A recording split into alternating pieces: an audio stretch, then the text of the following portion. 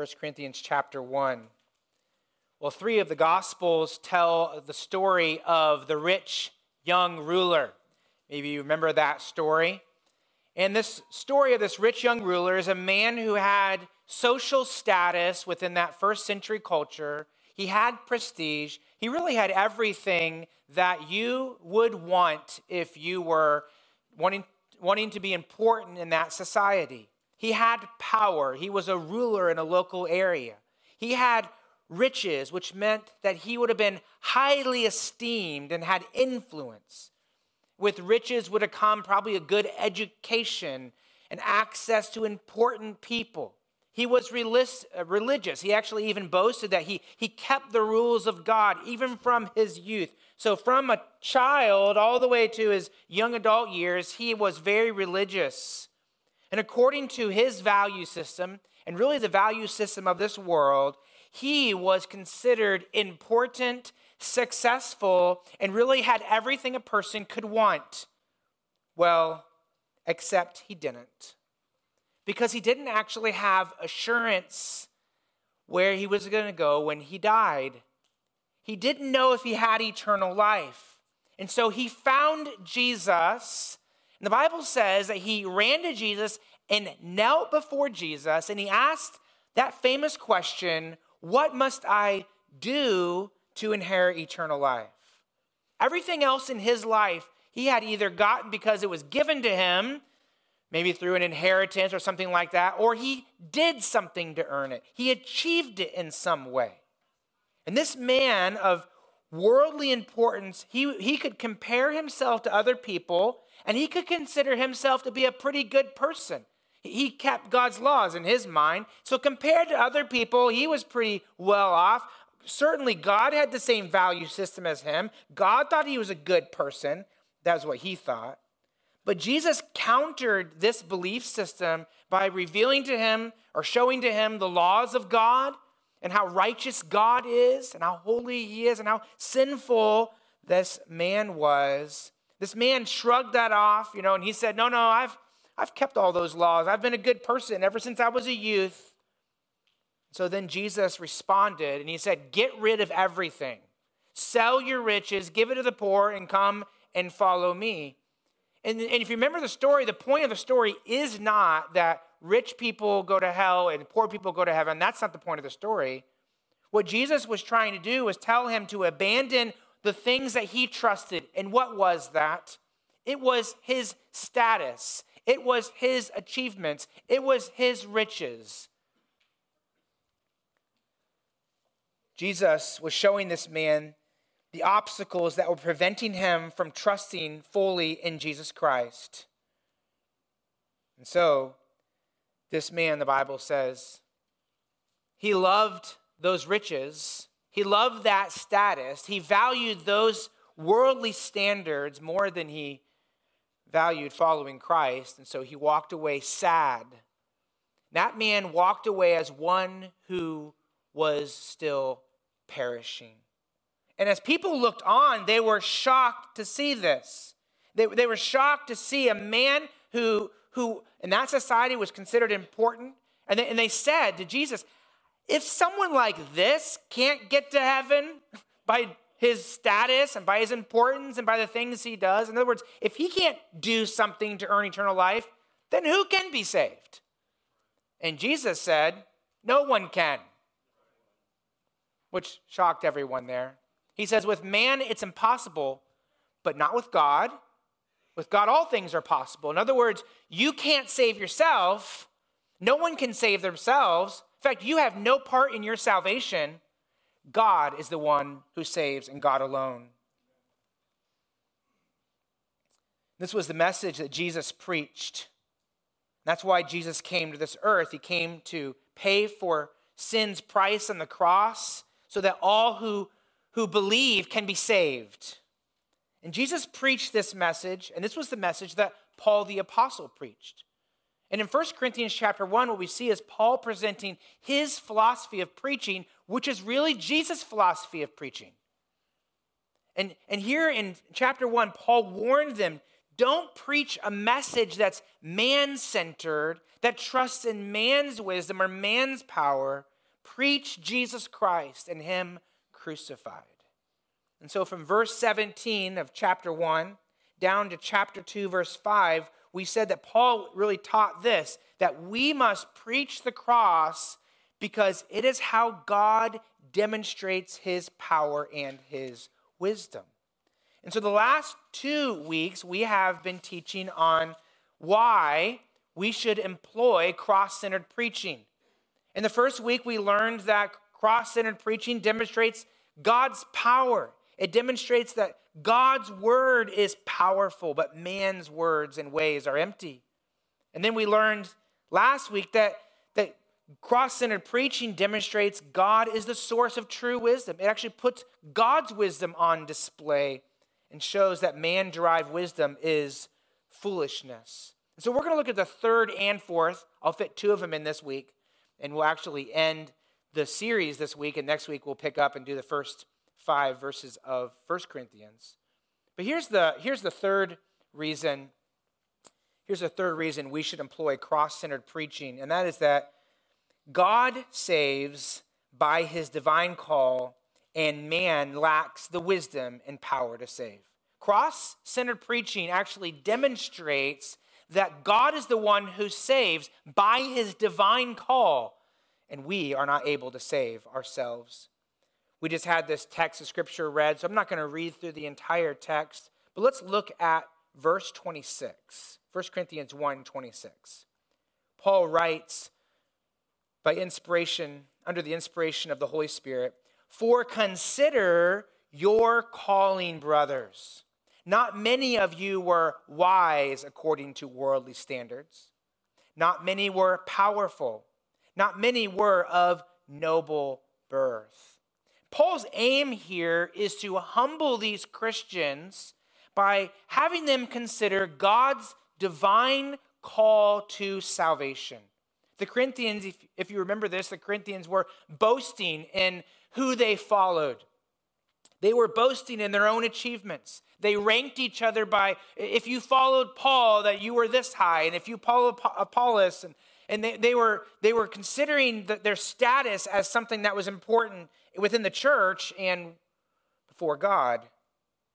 They started to adopt the world system that valued intellectualism and status in society and power and prestige. And they began to use preaching to actually elevate man and elevate self instead of elevating Christ and his cross. And so to show the foolishness of this, Paul says, listen, consider your calling. Verse 26, consider your calling. This word consider actually means to look, to see. And the idea is look back at your calling. Look back at the moment of your conversion. In other words, he's saying, you're boasting in yourself. You're boasting in your achievements. And it's time for you to have a reality check. Now, have you ever had a reality check? When my wife goes away and I'm left alone with the kids, I have a reality check. And I open the refrigerator and I look at the table and I think, where's the food that's normally there, you know? And then how do these clothes get washed, right? And in those times you look back and you go, I am so thankful for my wife, you know, right? And that's just a temporal thing of life. But here in regard to salvation, he's saying when you start boasting, when you start thinking about how great you are, you know what you should do? Look back and think back, okay, when I was converted, what happened? Why was I converted? Why were you saved? How did you become saved? And what's the answer to that? Well, he says that here. Consider your calling. What is this calling Paul is referring to? Well, this is our salvation from God's perspective. This is the divine call at one's conversion. It's sometimes called the effectual call. Now, we talked about this a couple weeks ago, and I don't necessarily want to go through the entire thing we talked about then, but it is so important for us to consider the divine call and to understand it. In fact, that's his whole point here. If you don't understand the divine call, you can't really consider your calling. And so what is the divine call? Remember we said a couple weeks ago that really salvation can be viewed from two perspectives. From God's perspective, that's the divine perspective, and then from our perspective. And if you go to Romans chapter 10, you can actually see the order of salvation from man's perspective. In other words, God says he sends preachers, they preach the word, and people listen to the word, and they receive that by faith, and then they call upon the Lord to save them. That's the order of salvation according to man's perspective. And so within that, you see this general call to say, come to Christ. And then you see this call of the sinner to call out to Christ to be saved. In fact, we can see that. Well, here's my definition of a divine call. Let me get to this first. We can see that with Jesus when he preached. This is one of Jesus' sermons. He said, if anyone thirsts, let him come to me and drink. So who is this call to? It's to everyone, right? If anyone. This is a general call. This is the preacher's call. He's calling out saying, if you thirst, if you know that you have a need that's not met, that's a spiritual need, come to me. I'm the only one that can fulfill it. I'm Jesus Christ. This was also preached by Peter. He preached this, it shall come to pass that whoever calls upon the name of the Lord shall be saved. Remember, standing in front of him were people who crucified Jesus or were somehow participating in it. And he was saying, listen, you can turn from your sin and call upon the name of the Lord. And whoever does so will be saved. And so here what you see is you see this general call, and you see the sinner's call out to be saved, to call upon the name of the Lord.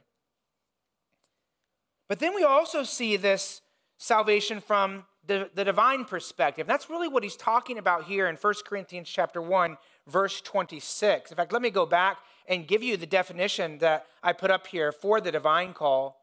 The divine call is this. It's God, should be an apostrophe there. It's God's call at your conversion to convict you of your sin, to convince you of Christ's redeeming work, and to convey upon you the grace to believe. Now think about this definition as we go through this. You might want to write that down if you really want to know what the divine call is. This is God's view of salvation from the divine perspective of your salvation. There was a time at your conversion that God called you, and that call convicted you of your sin. It convinced you of your need for Jesus, and then it conveyed upon you the grace to believe. And we actually can see that in Romans chapter 8 and verse 30, that and those whom he predestined, he called. So there's that divine call. So before time, he predestined those he predestined, he called. That's in time. Those he called, he justified. Those he justified, he also glorified. And glorified is actually at the end when life is over. This is the order of salvation from God's perspective. So you have the order of salvation from man's perspective.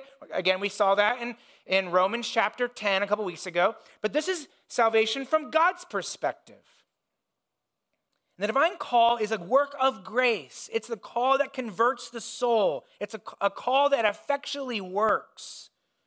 And I'm going to talk about this today, but also do very, very gently, because there's a sense of a paradox with all this. How do those go together?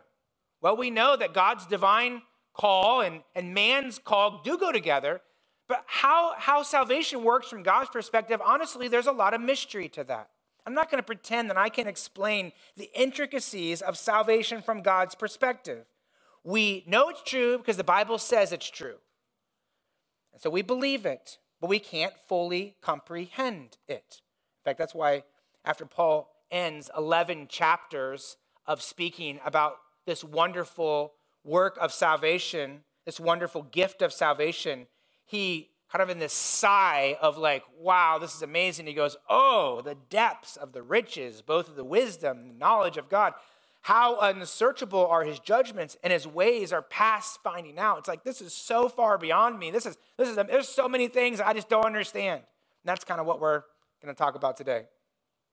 From our perspective, all are called to believe the gospel. So if you're in here today without Christ, Christ calls you to come to him in faith. If you don't, you are held responsible before God. And from God's perspective, your salvation, if you're a Christian, your salvation was initiated by his call. In fact, you can see that in verse 1. Go back to verse 1. Literally the first thing Paul wrote down, was about the divine call upon his life. Look at verse 1. Paul, called by the will of God to be an apostle of Jesus Christ. Remember, Paul's call to salvation was a call to salvation and to be an apostle. That was on the road to Damascus.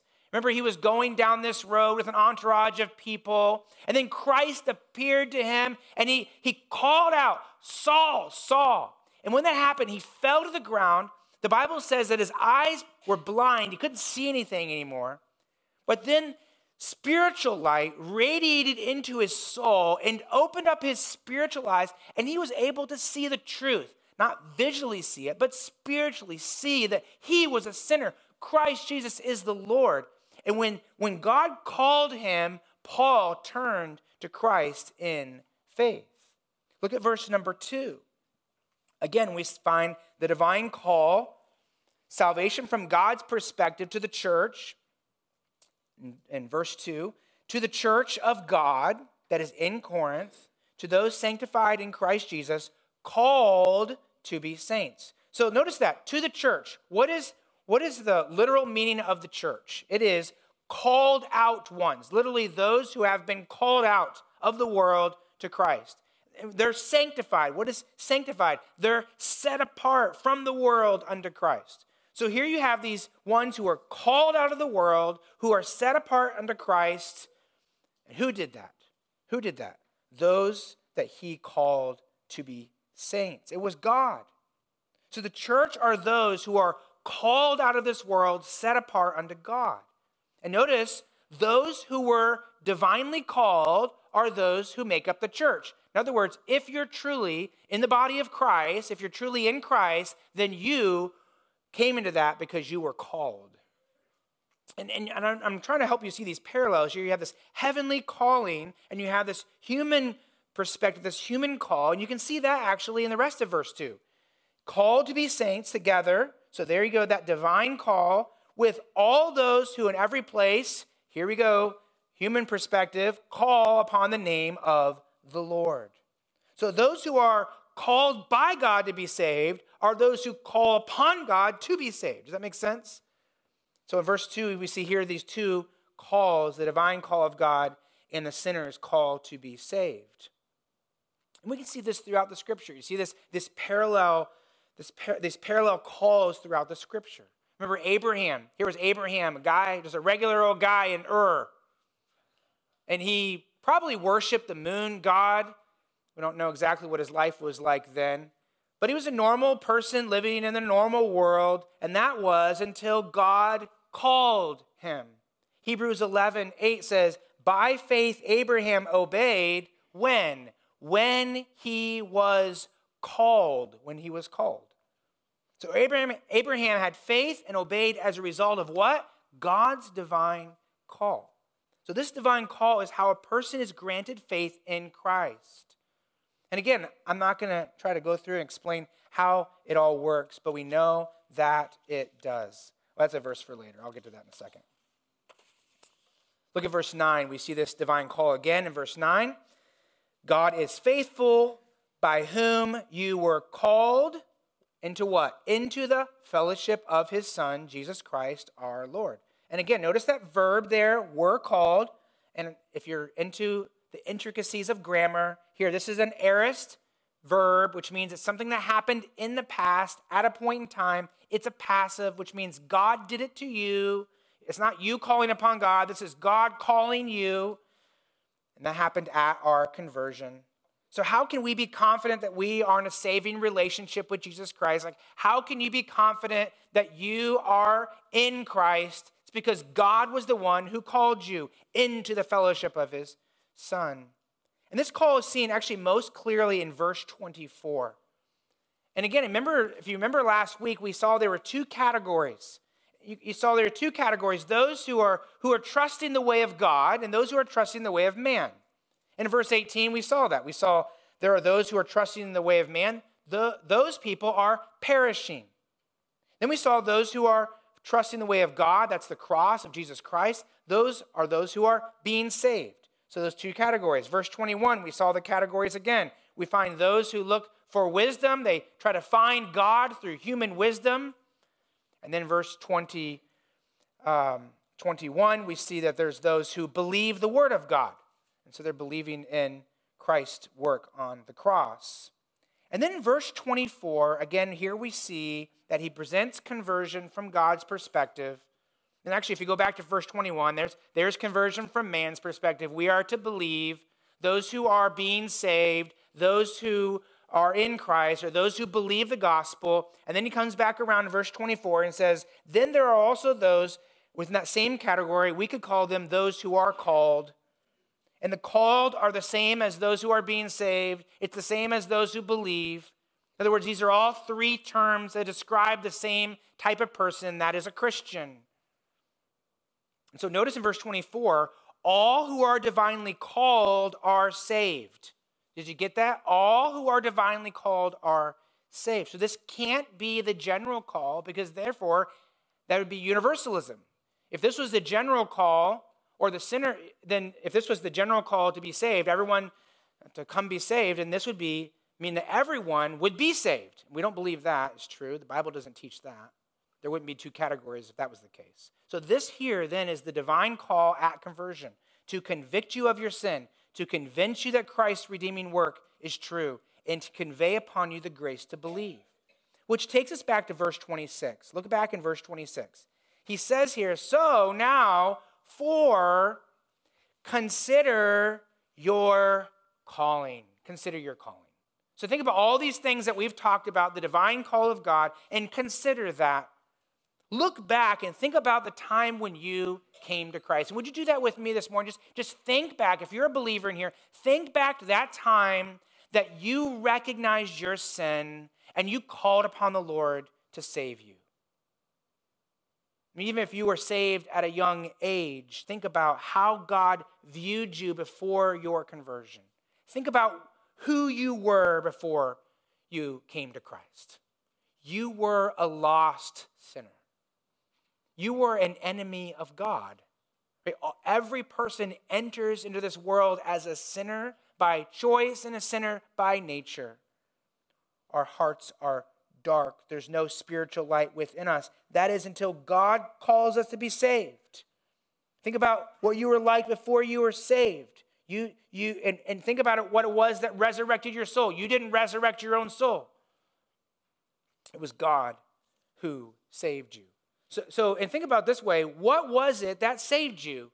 What was it that brought you into the fellowship of Jesus Christ? And the answer is, it was the divine call. It was nothing that you did. And this is the whole point. He's going to go through this, and his whole point is that God does not call you because of who you are or what you do. In fact, look at verse 26. He lists three categories the world uses to consider themselves worthy of credit before God. He says, "For consider your calling, brothers. Not many of you were wise according to worldly standards. Not many were powerful. Not many were of noble birth." These three areas represent the values the world has. These three categories represent how the world measures themselves up with each other. The world uses their own merits, their own value system to rank themselves before each other, but also before God. And they use wisdom, their own wisdom. They use their own power. They use their own nobility, their own prestige. And they believe that God views life like that as well. I mean, just look around this world and consider how people view themselves, right? If you're in this class, you rank in this place. If you have this kind of status, you rank here. And people then think, well, if that's how humans view the world, then obviously that's how God views the world. So God must value me based upon what I do and based upon who I am. In fact, think about how the world evaluates their own importance based upon wisdom. The world views those who are smart, those who are the intellectuals, those who are the elites of society as really the most important. They have the corner on wisdom. And so therefore, people believe, sometimes they believe, that God must be impressed with what I know, right? I mean, God must look at me and say, wow, that person's a pretty smart guy. I like him a lot. And again, let's be clear, like I said last week, God is not anti-knowledge, right? He wants us actually to grow in grace and in the knowledge of Jesus Christ. So we actually should grow in knowledge. But God does not evaluate your worth based upon how much you know. He's not impressed with your knowledge. He's the God of all knowledge. Why would he be impressed with the little knowledge that you know? He does not save because you have high intellect. Your smarts don't make you better than other people, and therefore one God would choose. Your intellect doesn't earn you any merit before God. I think about Nicodemus. I think he's probably a good example of a person who they would have esteemed highly in society. He was a Pharisee. Remember, he came to meet with Jesus at night. He would have been a person who, as a Pharisee, maybe he didn't, but many of the Pharisees boasted in their own knowledge. They had a lot of knowledge of the scriptures. In fact, when he met with Jesus, one of the first things he said was this. He said, Rabbi, we know that you are a teacher come from God. For no one can do these signs unless, the signs that you do, unless God is with him. And the point is, it's interesting that he leads with this. It's like, this is what we know. This is where our wisdom is. And I'm not saying he necessarily even said that in pride, but the point is, this is all he's got, right? This is what we know. And Jesus did not respond, well, you are a Pharisee, you are wise, that's why I like you. He actually said, truly, truly, I say to you, unless one is born again, he cannot see the kingdom of God. In other words, your relationship with God is not based upon your knowledge. It's not based upon your status in society. It's based upon God's work in you through the new birth. Think about how the world evaluates their own importance based upon their power. The world considers those who are powerful, those who have great achievements, those who dominate, as those who should rank high in significance. I mean, what's going on in our world over in the Ukraine is one country, and really a leader within that country who tries to perceive that he's powerful, right? Look how strong he is. You know, he can ride on a horse bareback without his shirt on. You've seen that picture? And people actually view life, and we look at that and we go, well, that guy's wicked. And yeah, he's definitely got a lot of problems and a big problem before God. But the truth is, we view each other and ourselves in much the same way. We want people to view us in a certain way based upon our achievements, our status, our might. But God does not look at people like we look at people. He doesn't care about human strength and human accomplishments like that. I think about the prison guard in Acts chapter 16. Now, here's this hulking mass of masculinity. Like, he is a Roman soldier, right? When this guy walked down the street, I mean, I don't imagine he was a puny little guy with a little sword, right? I mean, this was a Roman soldier with a sword. He's a powerful guy. People respected him. And if you didn't, you would respect him. But God did not save him in his strength. You know when God saved him? He sent an earthquake, and this guy was so afraid that something was going to happen to him because everyone escaped, that he took a sword. He was going to kill himself. And it was that moment, in that time of weakness, is when God saved him. In other words, God doesn't save the strong, he saves the weak. And that's the point. Think about how the world evaluates their own importance based upon their prestige or their prominence. The world thinks, well, if I'm a part of this family, like I was born in this family, you know, if my family is British and they're from the House of Windsor, like that makes you important, right? Isn't it interesting how we as Americans love to follow the British royal family, even though we actually fought a war over that? But the point is, we see people in certain positions, whether they be celebrities or whether they even have a certain ethnicity, and we say, oh, those people have more importance than these people, and we think that God even views the world like that. Oh, my parents are Christians, so I'm probably okay. Oh, I go to church. I'm associated with that church, so I must be a Christian. But God's call isn't based upon nobility or birth or prestige or ethnicity or anything like that. When you think about it, Paul the apostle would have been the poster boy for God's calling someone because of their heritage, right? Remember Paul the apostle's heritage? Philippians chapter 3, Galatians chapter 1, verse 14, this is what he says. Paul says, as his testimony, I was advanced in Judaism beyond many of my own age and among my people. So extremely zealous was I for the traditions of my father. So he's saying, like, I was the most prominent person. I was the most zealous religious person. Nobody followed the law like I did. And we're not even talking about some strange Eastern religion. We're talking about Judaism. Like, he followed the law of Moses. I mean, this guy is the most spiritual guy you've ever met. He's got the pedigree. He's a Jewish person. He's circumcised the 8th day. He's of the house of Benjamin. I mean, he's got it.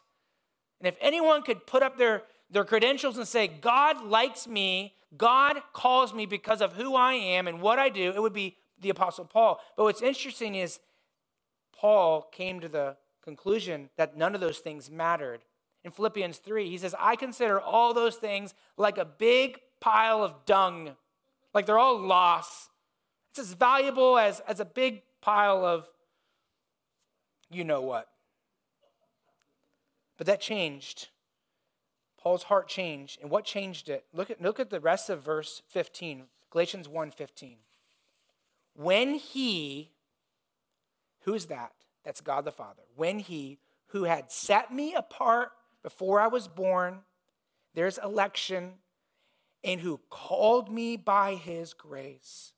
So God's call to save Paul was not based upon his prestige, his heritage, his religion. It was by the grace of God. It was his sovereign grace. And so what then is God's call based upon? If it's not based upon my merit, my heritage, my earthly status, what then is God's grace and his call to save me based upon? Well, verse 26 of 1 Corinthians 1, verse 26 and 27 talk about, verse 26, I should say, talks about his calling, and verse 27 and 28 talk about sovereign election. Let me read these verses and show this to you.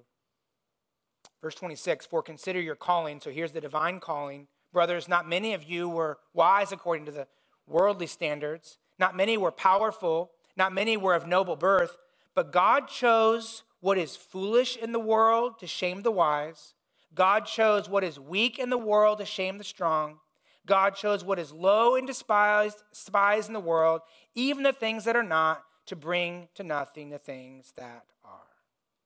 The world thinks this, that God values those who are smart. God values those who are accomplished, those who have a high status. But God says, no, I actually choose those who are foolish, those who are feeble, those who are the rejects. Now, Paul's point here is not that all Christians are idiots, weak, and rejects. His point actually is that compared to God, everyone is foolish. Everyone is feeble. Everyone is lowly. And his choice then is not based upon who you are or what you do. It's based upon what he decides. Therefore, the only ones God saves are the ones who recognize their lowliness, their weakness, their foolishness. God doesn't call someone to be saved because of who they are or what they do. And his point here is this, that God's election of a person to be saved is not based upon human standards. You cannot say, well, I'm in Christ because I did this or I have this. Not based upon anything you've done. It's only by his grace. In fact, look at verses 27 and 28. 3 times in these 2 verses, Paul says that God chose. He says in verse 27, but God chose what is foolish. God chose what is weak. Verse 28, God chose what is low and despised. This is a reference to God's sovereign election. The word chose here, again, is an aorist passive, so it happened in the past at a point in time. It's a passive. It's something God did for you and to you.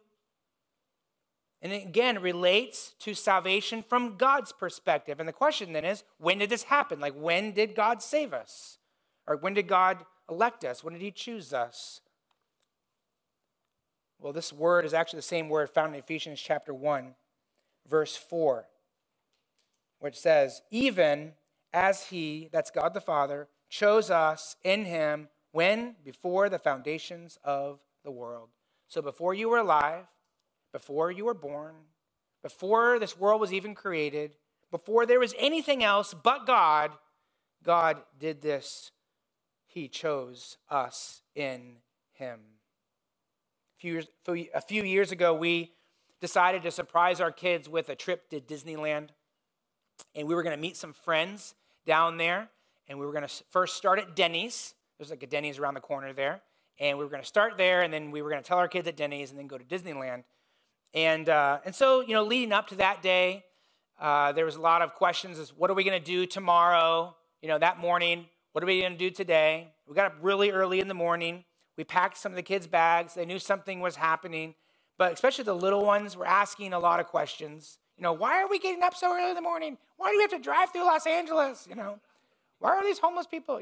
There was all these kind of questions. Why are we going all the way down here? And there were a lot of questions the kids had. And we would tell them in general, we're going to do something. It's going to be fun. Trust us. We're going to have a good time. And those who trusted us, at least up to that point, they had a good time.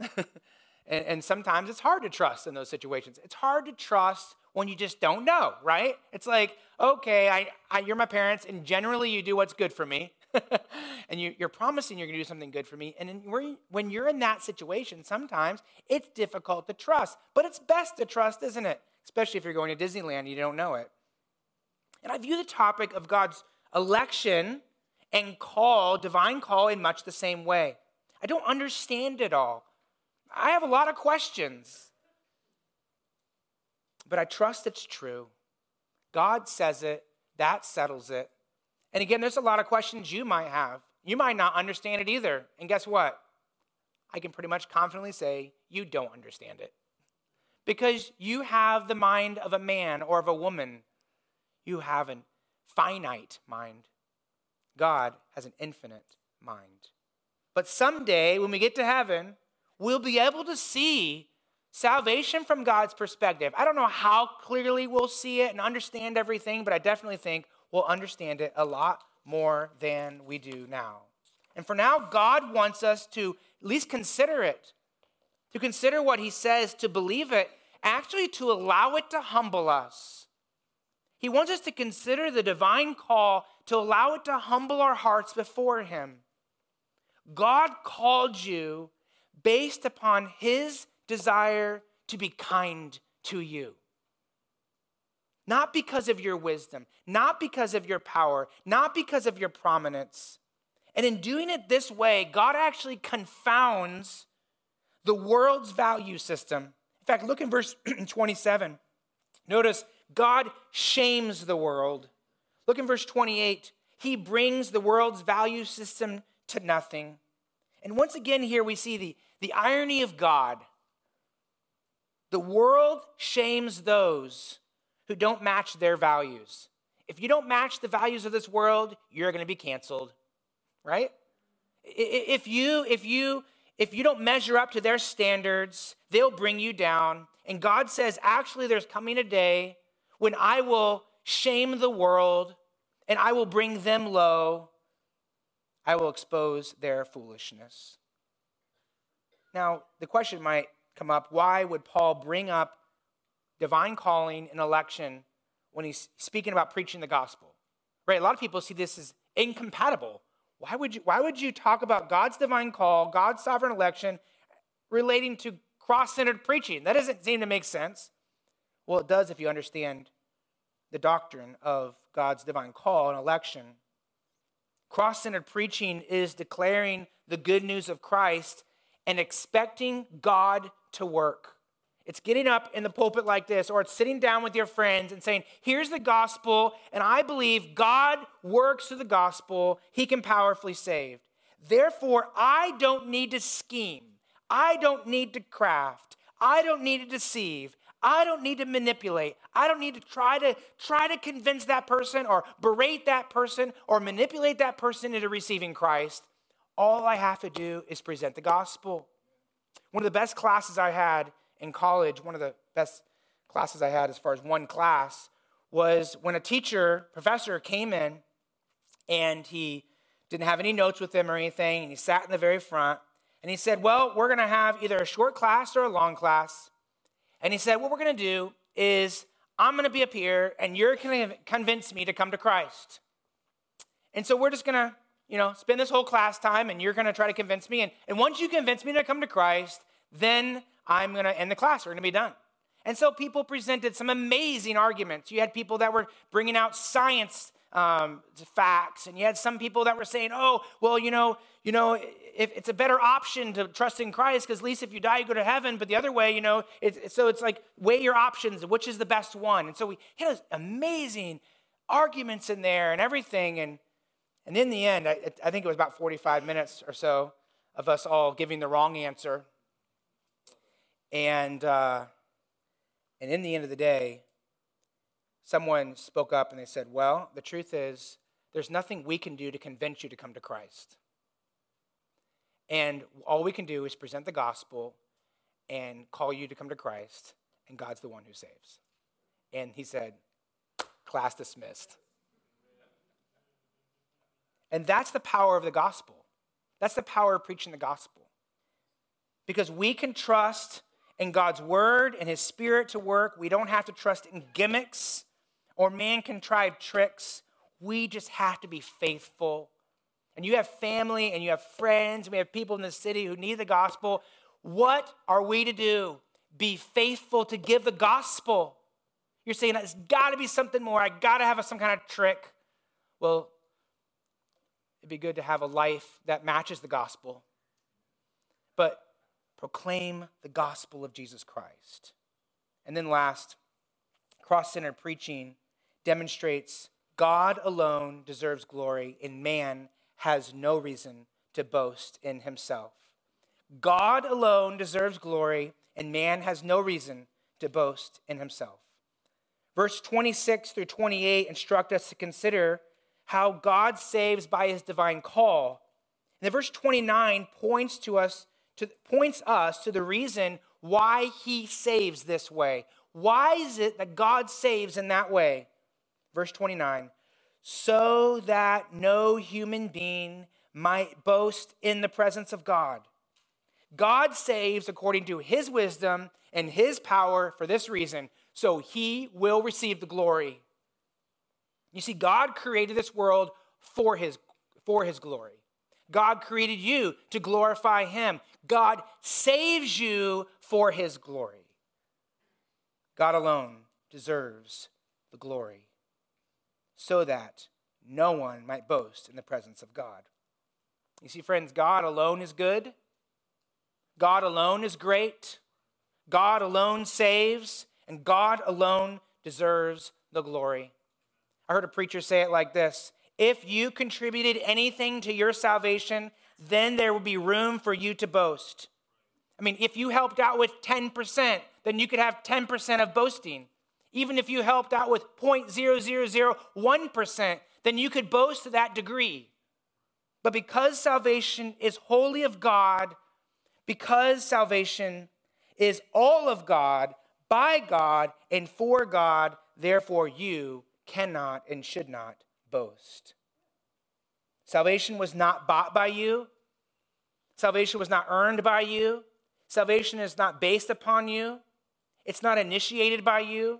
It's not because of you. It's not in partnership with you. It's not sustained by you. It's not kept by you. It's not promised by you. It's not dependent on you. Because if it was, then you should receive the glory. No, salvation is all of God. And so therefore, only God should receive the glory. Imagine if I went out in the parking lot and found one of your cars out there. Maybe it was one of my favorite. Maybe it was a really nice car. And I walked up to next to that car, and I looked at that car, and as everyone's coming out, I said, "Isn't this a great car? I have a pretty great car here, don't I? This is pretty amazing how great my car is. This is pretty," and everyone would come out, and what would they think? Pastor Ben's lost it. Something's wrong with me. Why? Well, because it's not my car. Like, I didn't buy the car. I don't own the car. What a foolish thing to boast in this car. Boast in myself because of the car. Now, if you own the car, maybe you even in your garage for a couple months or years, you built the car, you might be able to boast, right? I saved up and I bought this, or I built this, but not if you don't own it. I think it's the same way with salvation. If salvation was earned by you or you contributed in any way, then you could boast, but it's not. Salvation is of the Lord. God the Father, he predestined. He elected. God the Father sent the Son, God the Son, to defeat sin and death through his work on the cross. The Father, by the Spirit, raised Jesus from the dead. God the Spirit breathed out the Scriptures. God the Son sent the Spirit to convict of sin. God the Father calls a sinner to be saved. God the Spirit regenerates the sinner. God justifies. God sanctifies. God holds us onto us. God sustains. God the Son will come back, and the work of the triune God will finally be to glorify us all in his presence. And that's why we say, glory be to God alone. Look at verse 30. We see this again. If you don't have it by now, Paul is going to keep beating you over the head with it. Verse 30, and because of him, you are in Christ Jesus. The him is God the Father. Who is credited with a person being in Christ? It's not you, right? Again, hopefully we have this by now. It's because of God the Father, not because of your baptism, not because of your family background, not because of your attendance, not because you count certain deeds, not because you go to church, not because you give, not because of you, because of him. Because of him, you are in Christ Jesus. And then notice how he talks about the benefits that we have because we're in Christ, who became to us wisdom from God, righteousness and sanctification and redemption. Notice what it means that we are united with Christ. Now he is our wisdom. Jesus Christ is our true wisdom. We look to his word for wisdom. He is our righteousness. At conversion, God the Father declared us righteous because of Jesus, and he imputed the righteousness of Christ to us. He is our sanctification. That is, that he has separated us unto himself, and he's transforming us into the image of Jesus Christ. And our destiny will be to be like Jesus Christ. That's sanctification. He is our redemption. This is speaking of the purchase price of his death on the cross. And all of this is done again. Why?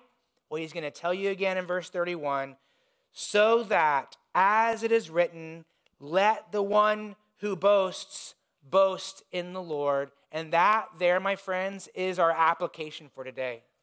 That if you have anything in this world to boast in, it should be in that right there. And Paul quotes here Jeremiah chapter 9 to demonstrate this is not a new truth. This is the eternal purpose of God to bring glory to himself.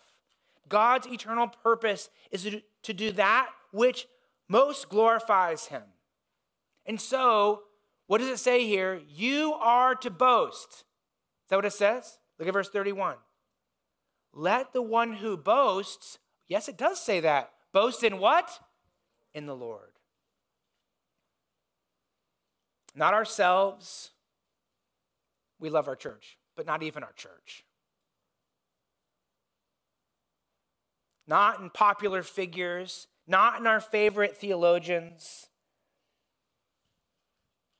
not even in our country. Let's be thankful for our country. We are to boast in the Lord, to glorify him alone. Let's remember this. This points back to the purpose of our life. Our lives are to be lived for the glory of God. We are to live in a way that boasts in him, to think and speak in a way that reflects who he is and to honor him. And so I think it's probably good for us to consider if we are living a life that boasts in the Lord. I mean, if not, look back and consider your calling. Consider the divine call that saved you. Consider that God didn't save you based upon you. It was by his own grace. Consider the salvation of the Lord. Is the Lord the one that we boast in? And what do we lift up as great? Ourselves, our heroes? Is our true boast in the Lord? What would it look like? What would it look like for you to live a life tomorrow that boasts in God?